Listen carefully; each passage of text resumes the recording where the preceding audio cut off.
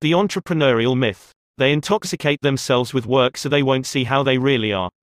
Aldous Huxley. The E-myth is the myth of the entrepreneur. It runs deep in this country and rings of the heroic. Picture the typical entrepreneur and Herculean pictures come to mind, a man or woman standing alone, wind blown against the elements, bravely defying insurmountable odds, climbing sheer faces of treacherous rock, all to realize the dream of creating a business of one's own. The legend reeks of nobility, of lofty, extra-human efforts, of a prodigious commitment to larger-than-life ideals. Well, while there are such people, my experience tells me they are rare. Of the thousands of businesspeople I have had the opportunity to know and work with over the past 2 decades, few were real entrepreneurs when I met them. The vision was all but gone in most. The zest for the climb had turned into a terror of heights. The face of the rock had become something to cling to rather than to scale. Exhaustion was common, exhilaration rare. But hadn't all of them once been entrepreneurs? After all, they had started their own business. There must have been some dream that drove them to take such a risk. But, if so, where was the dream now? Why had it faded? Where was the entrepreneur who had started the business? The answer is simple: the entrepreneur had only existed for a moment. A fleeting second in time. And then it was gone. In most cases, forever. If the entrepreneur survived at all, it was only as a myth that grew out of a misunderstanding about who goes into business and why. A misunderstanding that has cost us dearly in this country, more than we can possibly imagine, in lost resources, lost opportunities, and wasted lives. That myth, that misunderstanding, I call the E-myth, the myth of the entrepreneur.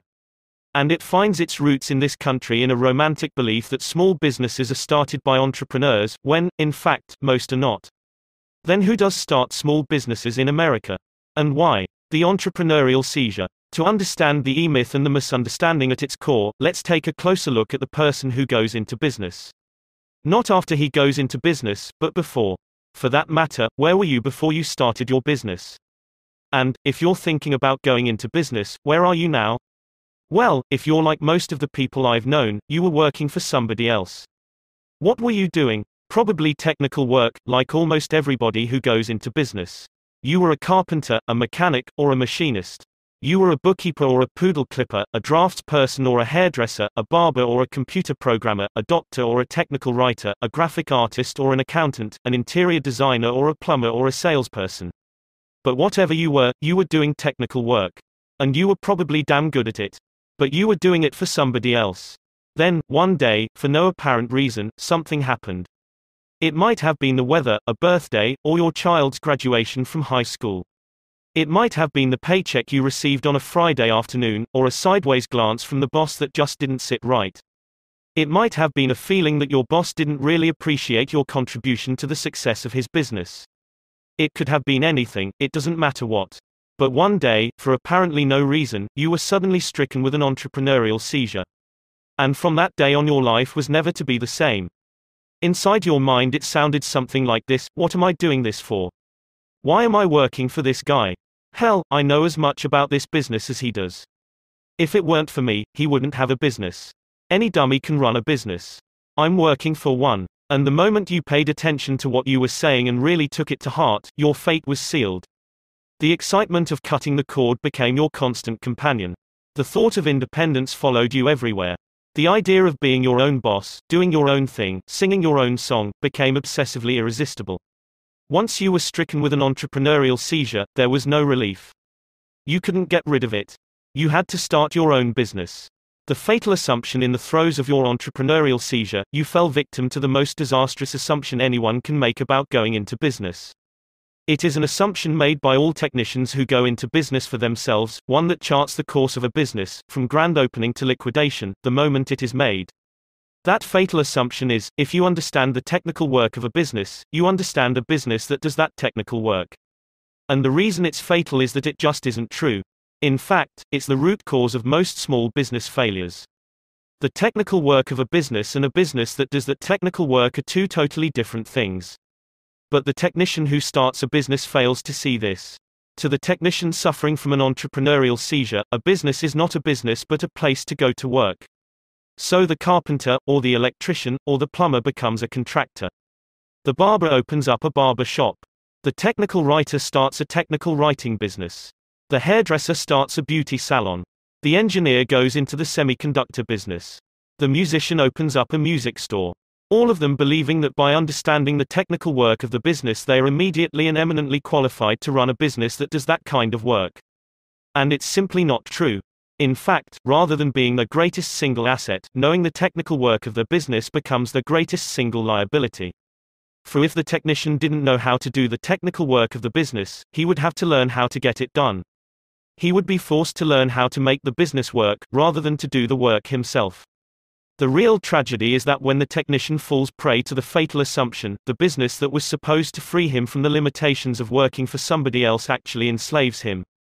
Suddenly the job he knew how to do so well becomes one job he knows how to do plus a dozen others he doesn't know how to do at all. Because although the entrepreneurial seizure started the business, it's the technician who goes to work. And suddenly, an entrepreneurial dream turns into a technician's nightmare. See the young woman baking pies. See the young woman start a business baking pies. See the young woman become an old woman. I met Sarah after she had been in business for 3 years. She told me, they have been the longest 3 years of my life. Sarah's business was named All About Pies, not its real name. But, in truth, Sarah's business wasn't really all about pies, it was really all about work. The work Sarah did. The work Sarah used to love to do more than anything else. Plus the work Sarah had never done in her life. In fact, Sarah said to me, "Not only do I hate to do all this," she spread her arms, taking in the small shop in which we stood, "but I hate," she emphasized the word almost fiercely, "I hate baking pies. I can't stand the thought of pies. I can't stand the smell of pies. I can't stand the sight of pies." And then she started crying. The sweet fresh aroma of pies filled the air. It was 7 a.m. and All About Pies was to open in 30 minutes. But Sarah's mind was someplace else. "It's 7 o'clock," she said, wiping her eyes with her apron, as though reading my mind. "Do you realize I've been here since 3 o'clock this morning? And that I was up at 2 to get ready? And that by the time I get the pies ready, open for business, take care of my customers, clean up, close up, do the shopping, reconcile the cash register, go to the bank, have dinner, and get the pies ready for tomorrow's bake, it'll be 9:30 or 10 o'clock tonight, and by the time I do all that, by the time any normal person, for God's sake, would say that the day was done, I will then also need to sit down and begin to figure out how I'm going to pay the rent next month. And all this," she spread her arms wearily again, as though to accentuate everything she had just said, "because my very best friends told me I was crazy not to open a pie shop because I was so damn good at it. And, what's worse, I believed them. I saw a way out of the horrible job I used to have. I saw a way to get free, doing work I loved to do, and doing it all for me." She was on a tear that I didn't want to interrupt. I waited quietly to hear what she would say next. Instead, she kicked the huge black oven in front of her with her right foot. "Damn," she exploded. "Damn, damn, damn." For emphasis, she kicked the oven again. And then slumped, sighed deeply, and hugged herself, almost desperately. "What do I do now?" she said, almost in a whisper. Not really asking me, I knew, but asking herself. Sarah leaned against the wall and remained there quietly for a long moment, staring at her feet. The large clock on the wall ticked loudly in the empty shop. I could hear the cars driving by on the busy street in front of the shop as the city came awake. The sun shone harshly through the spotless windows, sweeping the gleaming oak floor in front of the counter. I could see the dust in the stream of light, hanging suspended as though waiting for Sarah to speak. She was deep in debt. She had spent everything she had, and more, to create this lovely little shop. The floors were the best oak. The ovens were the best ovens. The displays were charming, the very best money could buy. She had put her heart into this place, just as she had put her heart into her pies, falling in love with baking as a young girl, mentored by her aunt who had lived with her family while Sarah was growing up. Her aunt had filled her family's kitchen, Sarah's childhood, with the delicious, sweet aroma of freshly baked pies. Her aunt had introduced her to the magic of the process, the kneading of the dough, the cleaning of the oven, the sprinkling of the flour, the preparation of the trays, the careful cutting of the apples, the cherries, the rhubarb, the peaches. It was a labor of love. Her aunt had corrected her when, in her haste, Sarah had hurried the process. Her aunt had told her, time and time again, "Sarah, dear, we have all the time in the world. Baking pies is not about getting done. It's about baking pies." And Sarah thought she understood her. But now Sarah knew that baking pies was about getting done. Baking pies was ruined for her. At least she thought it was. The clock continued its emphatic ticking. I watched as Sarah seemed to shrink even closer to herself. I knew how oppressive it must be for her to find herself so deeply in debt, to feel so helpless in the face of it. Where was her aunt now? Who was going to teach her what to do next? Sarah, I said as carefully as I could. It's time to learn all about pies all over again. The technician suffering from an entrepreneurial seizure takes the work he loves to do and turns it into a job. The work that was born out of love becomes a chore, among a welter of other less familiar and less pleasant chores. Rather than maintaining its specialness, representing the unique skill the technician possesses and upon which he started the business, the work becomes trivialized, something to get through in order to make room for everything else that must be done. I told Sarah that every technician suffering from an entrepreneurial seizure experiences exactly the same thing. First, exhilaration, second, terror, third, exhaustion, and, finally, despair. A terrible sense of loss, not only the loss of what was closest to them, their special relationship with their work, but the loss of purpose, the loss of self. Sarah looked at me with a sense of relief, as though she felt seen but not judged. "You've got my number," she said. "But what do I do now? You take this one step at a time." I answered, "The technician isn't the only problem you've got to deal with here. The entrepreneur, the manager, and the technician. Thus, in the course of his life, one man acquires many personal qualities, many personages, many I's, because each, speaking for itself independently of the others, says, I, me, when it appears." Jean Vase, Toward Awakening. No, the technician isn't the only problem. The problem is more complicated than that. The problem is that everybody who goes into business is actually three people in one: the entrepreneur, the manager, and the technician. And the problem is compounded by the fact that while each of these personalities wants to be the boss, none of them wants to have a boss. So they start a business together in order to get rid of the boss. And the conflict begins. To show you how the problem manifests itself in all of us, let's examine the way our various internal personalities interact. Let's take a look at two personalities we're all familiar with, the fat guy and the skinny guy. Have you ever decided to go on a diet? You're sitting in front of the television set one Saturday afternoon, watching an athletic competition, awed by the athlete's stamina and dexterity. You're eating a sandwich, your second since you sat down to watch the event 2 hours before. You're feeling sluggish in the face of all the action on the screen when, suddenly, somebody wakes up in you and says, "What are you doing? Look at yourself, you're fat. You're out of shape. Do something about it." It has happened to us all. Somebody wakes up inside us with a totally different picture of who we should be and what we should be doing. In this case, let's call him the skinny guy. Who's the skinny guy? He's the one who uses words like discipline, exercise, organization. The skinny guy is intolerant, self-righteous, a stickler for detail, a compulsive tyrant. The skinny guy abhors fat people. Can't stand sitting around. Needs to be on the move. Lives for action. The skinny guy has just taken over. Watch out, things are about to change. Before you know it, you're cleaning all the fattening foods out of the refrigerator. You're buying a new pair of running shoes, barbells, and sweats. Things are going to be different around here. You have a new lease on life. You plan your new physical regimen: up at 5, run 3 miles, cold shower at 6, a breakfast of wheat toast, black coffee, and half a grapefruit, then, ride your bicycle to work, home by 7, run another 2 miles, to bed at 10, the world's already a different place. And you actually pull it off. By Monday night, you've lost 2 pounds. You go to sleep dreaming of winning the Boston Marathon. Why not? The way things are going, it's only a matter of time. Tuesday night you get on the scale. Another pound gone. You're incredible. Gorgeous. A lean machine. On Wednesday, you really pour it on. You work out an extra hour in the morning, an extra half hour at night. You can't wait to get on the scale. You strip down to your bare skin, shivering in the bathroom, filled with expectation of what your scale is going to tell you. You step lightly onto it and look down. What you see is nothing. You haven't lost an ounce. You're exactly the same as you were on Tuesday. Dejection creeps in. You begin to feel a slight twinge of resentment. After all that work, after all that sweat and effort. And then, nothing. It isn't fair. But you shrug it off. After all, tomorrow's another day. You go to bed, vowing to work harder on Thursday. But somehow something has changed. You don't know what's changed until Thursday morning. It's raining. The room is cold. Something feels different. What is it? For a minute or two you can't quite put your finger on it. And then you get it, somebody else is in your body. It's the fat guy. He's back. And he doesn't want to run. As a matter of fact, he doesn't even want to get out of bed. It's cold outside. Run? Are you kidding me? The fat guy doesn't want anything to do with it. The only exercise he might be interested in is eating. And all of a sudden you find yourself in front of the refrigerator, inside the refrigerator, all over the kitchen. Food is now your major interest. The marathon is gone, the lean machine is gone, the sweats and barbells and running shoes are gone. The fat guy is back. He's running the show again. It happens to all of us, time and time again. Because we've been deluded into thinking we're really one person. And so when the skinny guy decides to change things, we actually believe that it's I who's making that decision.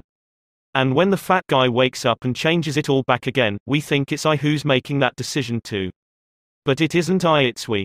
The skinny guy and the fat guy are two totally different personalities, with different needs, different interests, and different lifestyles.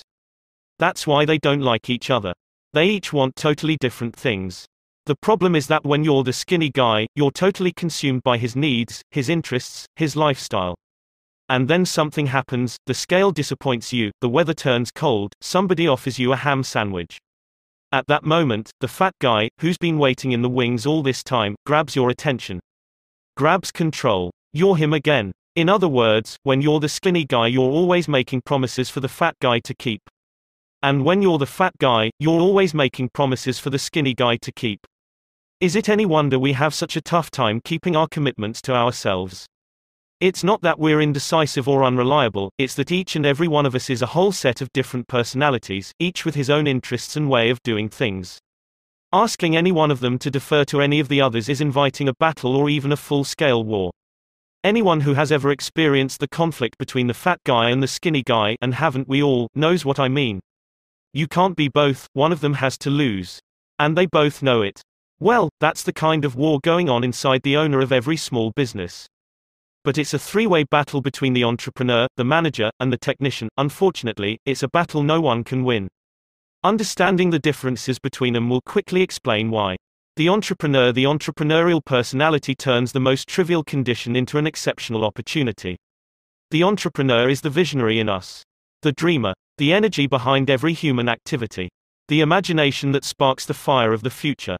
The catalyst for change. The entrepreneur lives in the future, never in the past, rarely in the present. He's happiest when left free to construct images of what if and if when. In science, the entrepreneurial personality works in the most abstract and least pragmatic areas of particle physics, pure mathematics, and theoretical astronomy. In art, it thrives in the rarefied arena of the avant-garde. In business, the entrepreneur is the innovator, the grand strategist, the creator of new methods for penetrating or creating new markets, the world-bending giant, like Sears Roebuck, Henry Ford, Tom Watson of IBM, and Ray Kroc of McDonald's. The entrepreneur is our creative personality, always at its best dealing with the unknown, prodding the future, creating probabilities out of possibilities, engineering chaos into harmony. Every strong entrepreneurial personality has an extraordinary need for control. Living as he does in the visionary world of the future, he needs control of people and events in the present so that he can concentrate on his dreams. Given his need for change, the entrepreneur creates a great deal of havoc around him, which is predictably unsettling for those he enlists in his projects. As a result, he often finds himself rapidly outdistancing the others. The farther ahead he is, the greater the effort required to pull his cohorts along. This then becomes the entrepreneurial worldview, a world made up of both an overabundance of opportunities and dragging feet. The problem is, how can he pursue the opportunities without getting mired down by the feet? The way he usually chooses is to bully, harass, excoriate, flatter, cajole, scream, and finally, when all else fails, promise whatever he must to keep the project moving. To the entrepreneur, most people are problems that get in the way of the dream. The managerial personality is pragmatic. Without the manager there would be no planning, no order, no predictability. The manager is the part of us that goes to Sears and buys stacking plastic boxes, takes them back to the garage, and systematically stores all the various sized nuts, bolts, and screws in their own carefully identified drawer. He then hangs all of the tools in impeccable order on the walls, lawn tools on one wall, carpentry tools on another, and, to be absolutely certain that order is not disturbed, paints a picture of each tool on the wall where it hangs. If the entrepreneur lives in the future, the manager lives in the past. Where the entrepreneur craves control, the manager craves order. Where the entrepreneur thrives on change, the manager compulsively clings to the status quo. Where the entrepreneur invariably sees the opportunity in events, the manager invariably sees the problems. The manager builds a house and then lives in it, forever. The entrepreneur builds a house and the instant it's done begins planning the next one. The manager creates neat, orderly rows of things. The entrepreneur creates the things the manager puts in rows. The manager is the one who runs after the entrepreneur to clean up the mess. Without the entrepreneur there would be no mess to clean up. Without the manager, there could be no business, no society. Without the entrepreneur, there would be no innovation. It is the tension between the entrepreneur's vision and the manager's pragmatism that creates the synthesis from which all great works are born. The technician is the doer. If you want it done right, do it yourself, is the technician's credo. The technician loves to tinker. Things are to be taken apart and put back together again. Things aren't supposed to be dreamed about, they're supposed to be done. If the entrepreneur lives in the future and the manager lives in the past, the technician lives in the present. He loves the feel of things and the fact that things can get done. As long as the technician is working, he is happy, but only on one thing at a time. He knows that two things can't get done simultaneously, only a fool would try. So he works steadily and is happiest when he is in control of the workflow. As a result, the technician mistrusts those he works for, because they are always trying to get more work done than is either possible or necessary. To the technician, thinking is unproductive unless it's thinking about the work that needs to be done. As a result, he is suspicious of lofty ideas or abstractions. Thinking isn't work, it gets in the way of work. The technician isn't interested in ideas, he's interested in how to do it. To the technician, all ideas need to be reduced to methodology if they are to be of any value. And with good reason. The technician knows that if it weren't for him, the world would be in more trouble than it already is. Nothing would get done, but lots of people would be thinking about it. Put another way, while the entrepreneur dreams, the manager frets, and the technician ruminates. The technician is a resolute individualist, standing his ground, producing today's bread to eat at tonight's dinner. He is the backbone of every cultural tradition, but most importantly, of ours. If the technician didn't do it, it wouldn't get done. Everyone gets in the technician's way. The entrepreneur is always throwing a monkey wrench into his day with the creation of yet another great new idea. On the other hand, the entrepreneur is always creating new and interesting work for the technician to do, thus establishing a potentially symbiotic relationship. Unfortunately, it rarely works out that way. Since most entrepreneurial ideas don't work in the real world, the technician's usual experience is one of frustration and annoyance at being interrupted in the course of doing what needs to be done to try something new that probably doesn't need to be done at all. The manager is also a problem to the technician because he is determined to impose order on the technician's work, to reduce him to a part of the system. But being a rugged individualist, the technician can't stand being treated that way. To the technician, the system is dehumanizing, cold, antiseptic, and impersonal. It violates his individuality. Work is what a person does. And to the degree that it's not, work becomes something foreign. To the manager, however, work is a system of results in which the technician is but a component part. To the manager, then, the technician becomes a problem to be managed. To the technician, the manager becomes a meddler to be avoided. To both of them, the entrepreneur is the one who got them into trouble in the first place. The fact of the matter is that we all have an entrepreneur, manager, and technician inside us. And if they were equally balanced, we'd be describing an incredibly competent individual. The entrepreneur would be free to forge ahead into new areas of interest, the manager would be solidifying the base of operations, and the technician would be doing the technical work. Each would derive satisfaction from the work he does best, serving the whole in the most productive way. Unfortunately, our experience shows us that few people who go into business are blessed with such a balance. Instead, the typical small business owner is only 10% entrepreneur, 20% manager, and 70% technician. The entrepreneur wakes up with a vision. The manager screams, "Oh, no." And while the two of them are battling it out, the technician seizes the opportunity to go into business for himself. Not to pursue the entrepreneurial dream, however, but to finally wrest control of his work from the other two. To the technician it's a dream come true. The boss is dead. But to the business it's a disaster, because the wrong person is at the helm. The technician is in charge. Sarah looked a little overwhelmed. "I don't understand," she said. "How could I have done this differently? The only reason I went into this business was because I loved baking pies. If it hadn't been for that, what would have been the point?" She watched my face suspiciously, as though I were trying to make her already impossible situation even more impossible. "Well, let's think about it together," I answered. If it's true that within each businessperson there are 3 personalities, rather than just one, can you imagine what a mess that makes? If one of you wants this, and another of you wants that, and a third wants something entirely different, can you imagine the confusion that causes in our lives? And it's not only the personalities inside each one of us that confuse us, but all the others we come into contact with as well, in our customers, in our employees, in our children, in our partners, in our parents, in our friends, in our spouses, in our lovers. If this is true, and all you need to do to discover whether it is or not is to take a look at yourself from day to day, as though from above, as though from outside of your skin, as though you were watching someone else, that is, to observe yourself as you go through the day, you would see the different parts come out. You would see them playing their respective games. You would see how they fight for their own space, and the space of all the others, and sabotage each other as best they can. In your business, you would see how one part of you craves a sense of order, while another part of you dreams about the future. You would see how another part of you can't stand being idle, and jumps in to bake, and to clean up, and to wait on customers, the part of you who feels guilty if she isn't doing something all the time. In short, you would see how the entrepreneur in you dreams and schemes, the manager in you is constantly attempting to keep things as they are, and the technician in you drives the other two crazy. You would see that it not only matters that your personalities are not in a balanced relationship with each other, but that your life depends on gaining that balance. That until you do, it's a war. And it's a war no one can win. You would also see that one of your personalities is the strongest of the 3, or 4, or 5, or 6, and that she always manages to control the others. In fact, if you watch long enough, you'll begin to understand how devastating the tyranny of your strongest personality is to your life. And you'll see that without balance, without all 3 of these personalities being given the opportunity, the freedom, the nourishment they each need to grow, your business cannot help but mirror your own lopsidedness. So it is that an entrepreneurial business, without a manager to give it order and without a technician to put it to work, is doomed to suffer an early, and probably very dramatic, death.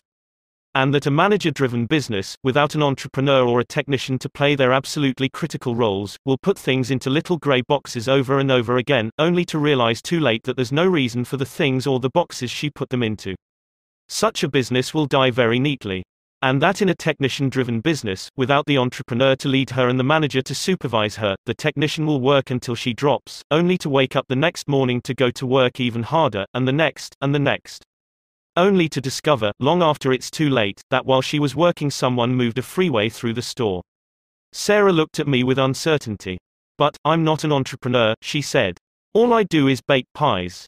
All I ever wanted to do was to bake pies, just like the technician you described. When entrepreneurial personalities were passed out, I think I got passed over. What do I do if there is no entrepreneur in me?" I couldn't help but smile. This was going to be fun. Because I knew when Sarah finally got it, and I knew she would, she was going to discover someone in herself she never knew was there. Before we reach that conclusion, Sarah, let's look more closely at what an entrepreneur does. I responded. An entrepreneur does the work of envisioning the business as something apart from you, the owner. The work of asking all the right questions about why this business, as opposed to that business. Why a pie baking business rather than a body shop? If you are a baker of pies, it's easy for you to decide to open up a pie baking business. But that's just the point.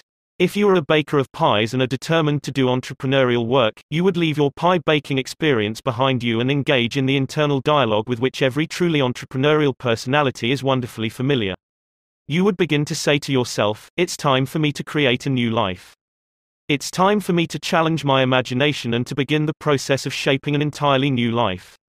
And the best way to do that anywhere in this whole wide opportunity-filled world is to create an exciting new business. One that can give me everything that I want, one that doesn't require me to be there all the time, one that has the potential to be stunningly unique, one that people will talk about long after having shopped in it the very first time, and, as a result of that delightful experience, will come back to shop there again because it has such a special flavor to it. I wonder what that business would be, I wonder what that business would be. I said to Sarah, is the truly entrepreneurial question. The dreaming question, I call it. It's the question that is at the heart of the work of an entrepreneur. I wonder, I wonder, I wonder. So the work of an entrepreneur is to wonder. I continued. To imagine and to dream.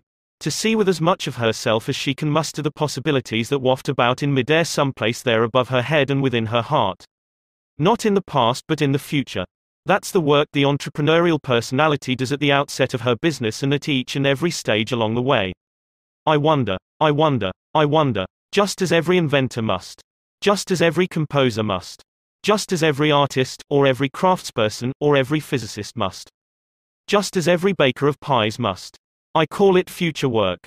I wonder, is the true work of the entrepreneurial personality. She tried to repress it, but I saw a small smile begin to form on Sarah's mouth. How could I do this differently, she finally asked me with growing confidence. If I were to give the true entrepreneur in myself life, how could I totally change my experience of this business, now you've got it? I said. That's just the right question. And to get to the answer, let's look at where your business exists today in the small business life cycle. Infancy, the technician's phase. My Uncle Sol had a skunk farm, but the skunks caught cold and died, and so my Uncle Sol imitated the skunks in a subtle manner. E. Cummings. Collected poems. It is self-evident that business, like people, are supposed to grow, and with growth, comes change. Unfortunately, most businesses are not run according to this principle. Instead, most businesses are operated according to what the owner wants as opposed to what the business needs. And what the technician who runs the company wants is not growth or change, but exactly the opposite. He wants a place to go to work, free to do what he wants, when he wants, free from the constraints of work. Unfortunately, what the technician wants dooms his business before it even begins. To understand why, let's take a look at the three phases of a business's growth: infancy, adolescence, and maturity. Understanding each phase, and what goes on in the business owner's mind during each of them, is critical to discovering why most small businesses don't thrive and ensuring that yours does. The boss is dead, and you, the technician, are free at last. Finally, you can do your own thing in your own business. Hope runs high. The air is electric with possibility. It's like being let out of school for the summer. Your newfound freedom is intoxicating. In the beginning, nothing is too much for your business to ask. As the technician, you're accustomed to paying your dues. So the hours devoted to the business during infancy are not spent grudgingly but optimistically. There's work to be done, and that's what you're all about. After all, your middle name is work. Besides, you think, this work is for me. And so you work 10, 12, 14 hours a day. 7 days a week. Even when you're at home, you're at work. All your thoughts, all your feelings, revolve around your new business. You can't get it out of your mind. You're consumed by it, totally invested in doing whatever is necessary to keep it alive. But now you're doing not only the work you know how to do, but the work you don't know how to do as well.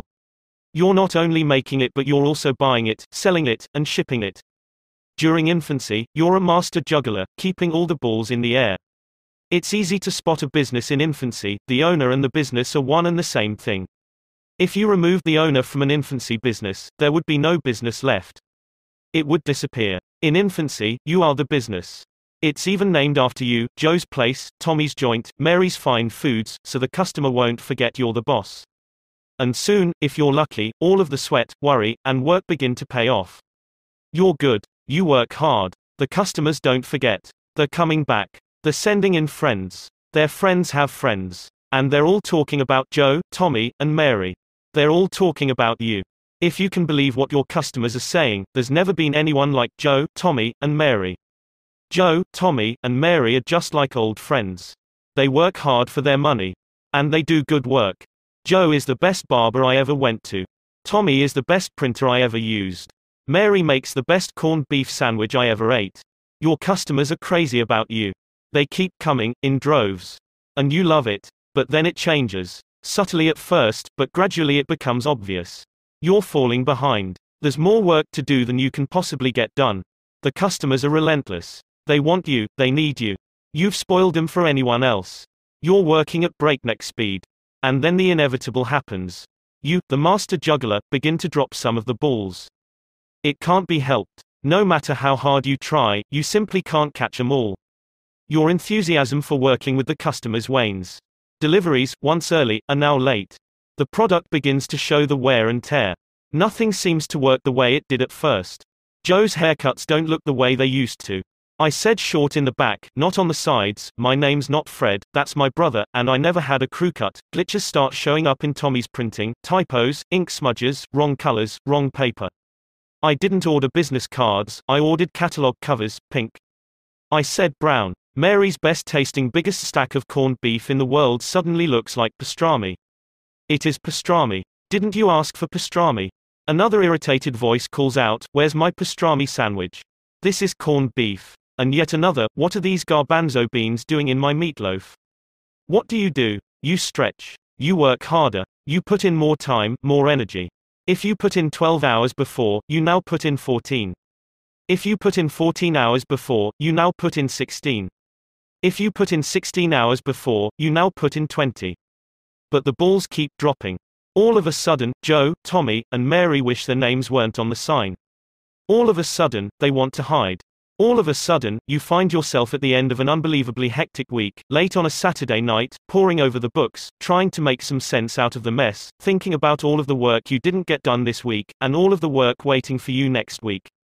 And you suddenly realize it simply isn't going to get done. There's simply no way in the world you can do all that work yourself. In a flash, you realize that your business has become the boss you thought you left behind.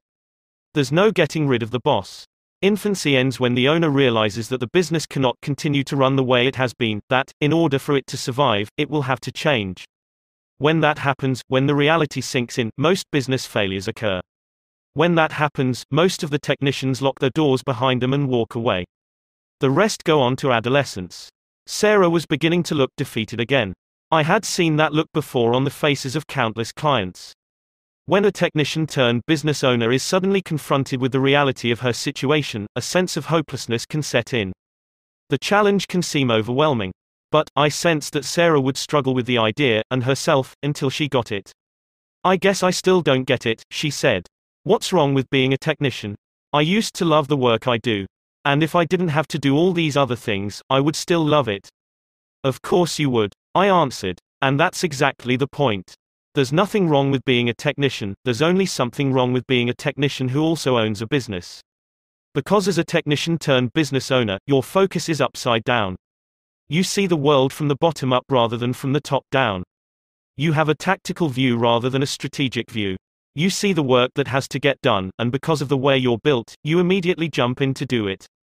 You believe that a business is nothing more than an aggregate of the various types of work done in it, when in fact it is much more than that. If you want to work in a business, get a job in somebody else's business. But don't go to work in your own. Because while you're working, while you're answering the telephone, while you're baking pies, while you're cleaning the windows and the floors, while you're doing it, there's something much more important that isn't getting done. And it's the work you're not doing, the strategic work, the entrepreneurial work, that will lead your business forward, that will give you the life you've not yet known. No, I said, truly enjoying this, there's nothing wrong with technical work, it can be, pure joy. It's only a problem when the technician consumes all the other personalities. When the technician fills your day with work. When the technician avoids the challenge of learning how to grow a business. When the technician shrinks from the entrepreneurial role so necessary to the lifeblood, the momentum, of a truly extraordinary small business, and from the managerial role so critical to the operational balance or grounding of a small business on a day-to-day basis. To be a great technician is simply insufficient to the task of building a great small business. Being consumed by the tactical work of the business, as every technician suffering from an entrepreneurial seizure is, leads to only one thing, a complicated, frustrating, and, eventually, demeaning job. I know you know what that feels like, Sarah.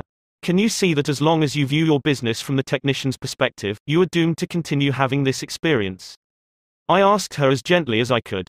I saw that Sarah was still struggling with the idea of doing what she does differently. I waited for the question I knew was brewing, and it wasn't long before it came. But I can't even imagine what my business would be like without me doing the work, she said. It has always depended on me. If it weren't for me, my customers would go someplace else. I'm not sure I understand what's really wrong with that. Well, think about it, I said. In a business that depends on you, on your style, on your personality, on your presence, on your talent and willingness to do the work, if you're not there, why of course your customers would go someplace else. Wouldn't you? Because in a business like that what your customers are buying is not your business's ability to give them what they want but your ability to give them what they want. And that's what's wrong with it. What if you don't want to be there? What if you'd like to be someplace else? On a vacation, or at home, reading a book, working in the garden, or on a sabbatical, for God's sake. Isn't there any place you would rather be at times than in your business, filling the needs of your customers who need you so badly because you're the only one who can do it? What if you're sick, or feel like being sick? Or what if you just feel lazy?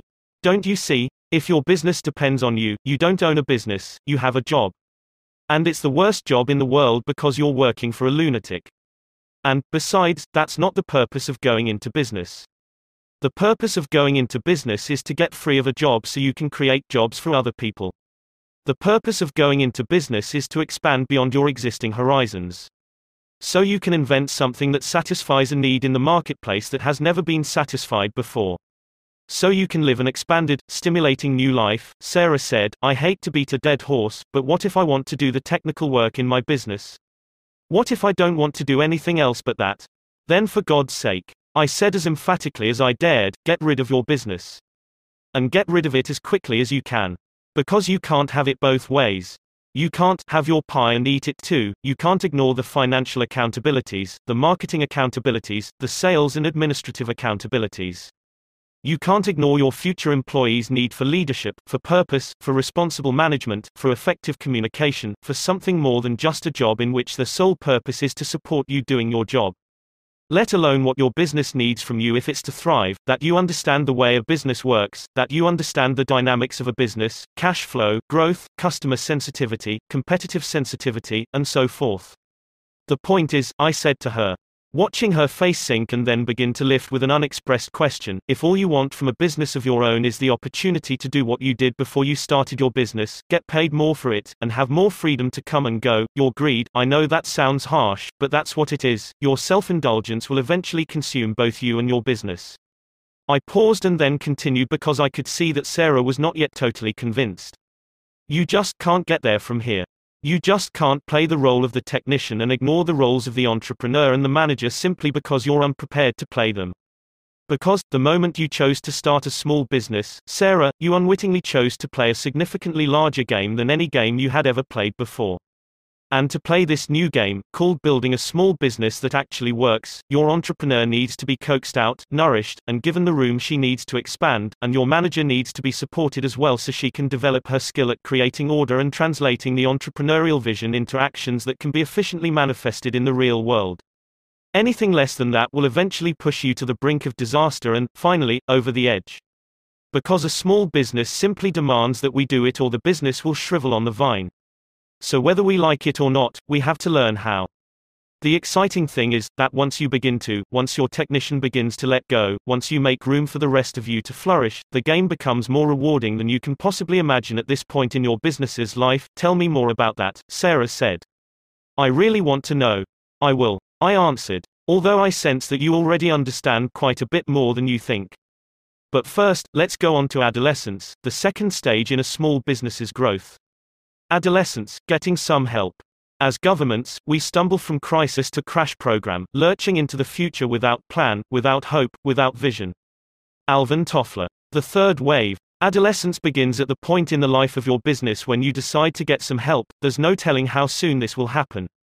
But it always happens, precipitated by a crisis in the infancy stage. Every business that lasts must grow into the adolescent phase. Every small business owner who survives seeks help. What kind of help do you, the overloaded technician, go out to get? The answer is as easy as it is inevitable: technical help. Someone with experience. Someone with experience in your kind of business. Someone who knows how to do the technical work that isn't getting done, usually the work you don't like to do. The sales-oriented owner goes out to find a production person. The production-oriented owner looks for a salesperson. And just about everybody tries to find someone to do the books. Because if there's anything most small business owners hate to do, and therefore ignore, it's the books. And so it is that you bring in your first employee, Harry, a 68-year-old bookkeeper who's been doing the books since he was 12 years old, in the old country. Harry knows the books. He knows how to do the books in 8 different languages. But most important, Harry has 22 years of experience doing the books in a company just like yours. There is nothing Harry doesn't know about your kind of business. And now he's yours. The world suddenly looks brighter again. A major ball is about to be caught, and by somebody else for a change. It's Monday morning. Harry arrives. You greet him warmly, and, let's face it, feverishly. You've spent all weekend getting ready for this moment. You cleared out a generous space for him. You arranged the books and the stack of unopened letters on his desk. You bought a coffee cup with Harry printed on it. You were even thoughtful enough to find a cushion for his chair. He'll be sitting for a long time. There's a critical moment in every business when the owner hires his very first employee to do the work he doesn't know how to do himself, or doesn't want to do. In your business, Harry is that person. And this Monday morning is that critical time. Think about it. You've taken a big step. The books are on Harry's desk now rather than yours. And what's more, Harry is about to become the only other person in the whole world who knows the real story about you and your business. Harry is going to take one look at the books and know the truth. Harry, your very first and most important employee, is about to find out a secret you've been hiding from everyone else in your life, that you don't know what you're doing. The question is, what's he going to do about it? Will he laugh? Will he cry? Will he leave? Or will he go to work? And if Harry won't do the books, who will? But suddenly you hear the quiet, systematic clattering of the calculator's keys from Harry's desk. He's working. Harry's going to stay. You can't believe your luck. You're not going to have to do the books anymore. And in a single stroke, you suddenly understand what it means to be in business in a way you never understood before. I don't have to do that anymore. At last you're free. The manager in you wakes up and the technician temporarily goes to sleep. Your worries are over. Someone else is going to do that now. But at the same time, unaccustomed as you are to being the manager, your newfound freedom takes on an all too common form. It's called management by abdication rather than by delegation. In short, like every small business owner has done before you, you hand the books over to Harry, and run. And for a while you are free. At least relatively so. After all, you still have all the other work to do. But now that you have Harry, things are beginning to change. Because when Harry's not totally immersed in the books, you can get him to answer the phone. And when he's not answering the phone, you can get him to do a little shipping and receiving. And when he's not doing the shipping and receiving, he might as well handle a few of your customers. And when he's not handling a few of your customers, well, who knows what you could think of next. Life becomes easier. Life becomes a dream. You begin to take a little longer lunch, 30 minutes instead of 15. You leave a little earlier at the end of the day, 8 o'clock instead of 9. Harry comes to you occasionally to tell you what he needs, and you, busy as usual, simply tell him to handle it. How doesn't matter as long as he doesn't bother you with the details. You've got other fish to fry. Harry needs more people. The business is beginning to grow. Busy as usual, you tell him to hire them. He does. Harry's a wonder. It's great to have a guy like Harry.